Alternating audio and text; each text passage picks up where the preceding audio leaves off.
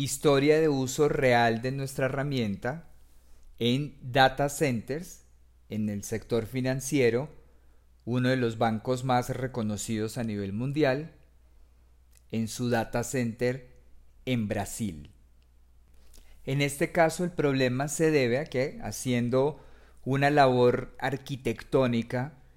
básicamente se removió y se cortó una fibra, un cable de fibra que ayudaba a conectar dos salas que están geográficamente separadas más o menos por unos 800 metros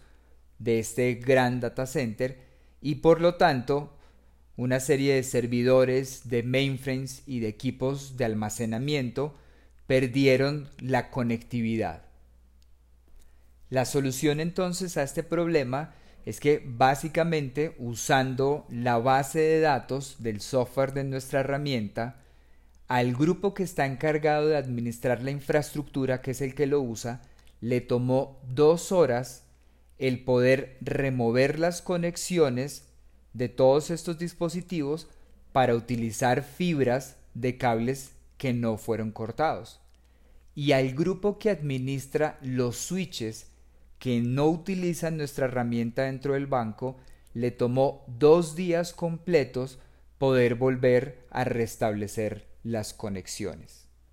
El beneficio entonces para el cliente es un tiempo drásticamente reducido de disaster recovery, de restablecer después de un gran error nuevamente la conectividad, de pasar de 2 días a solamente 2 horas.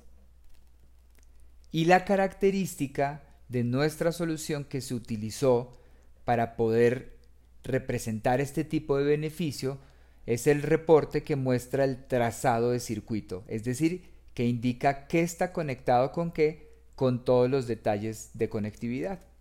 Muchas gracias por escuchar.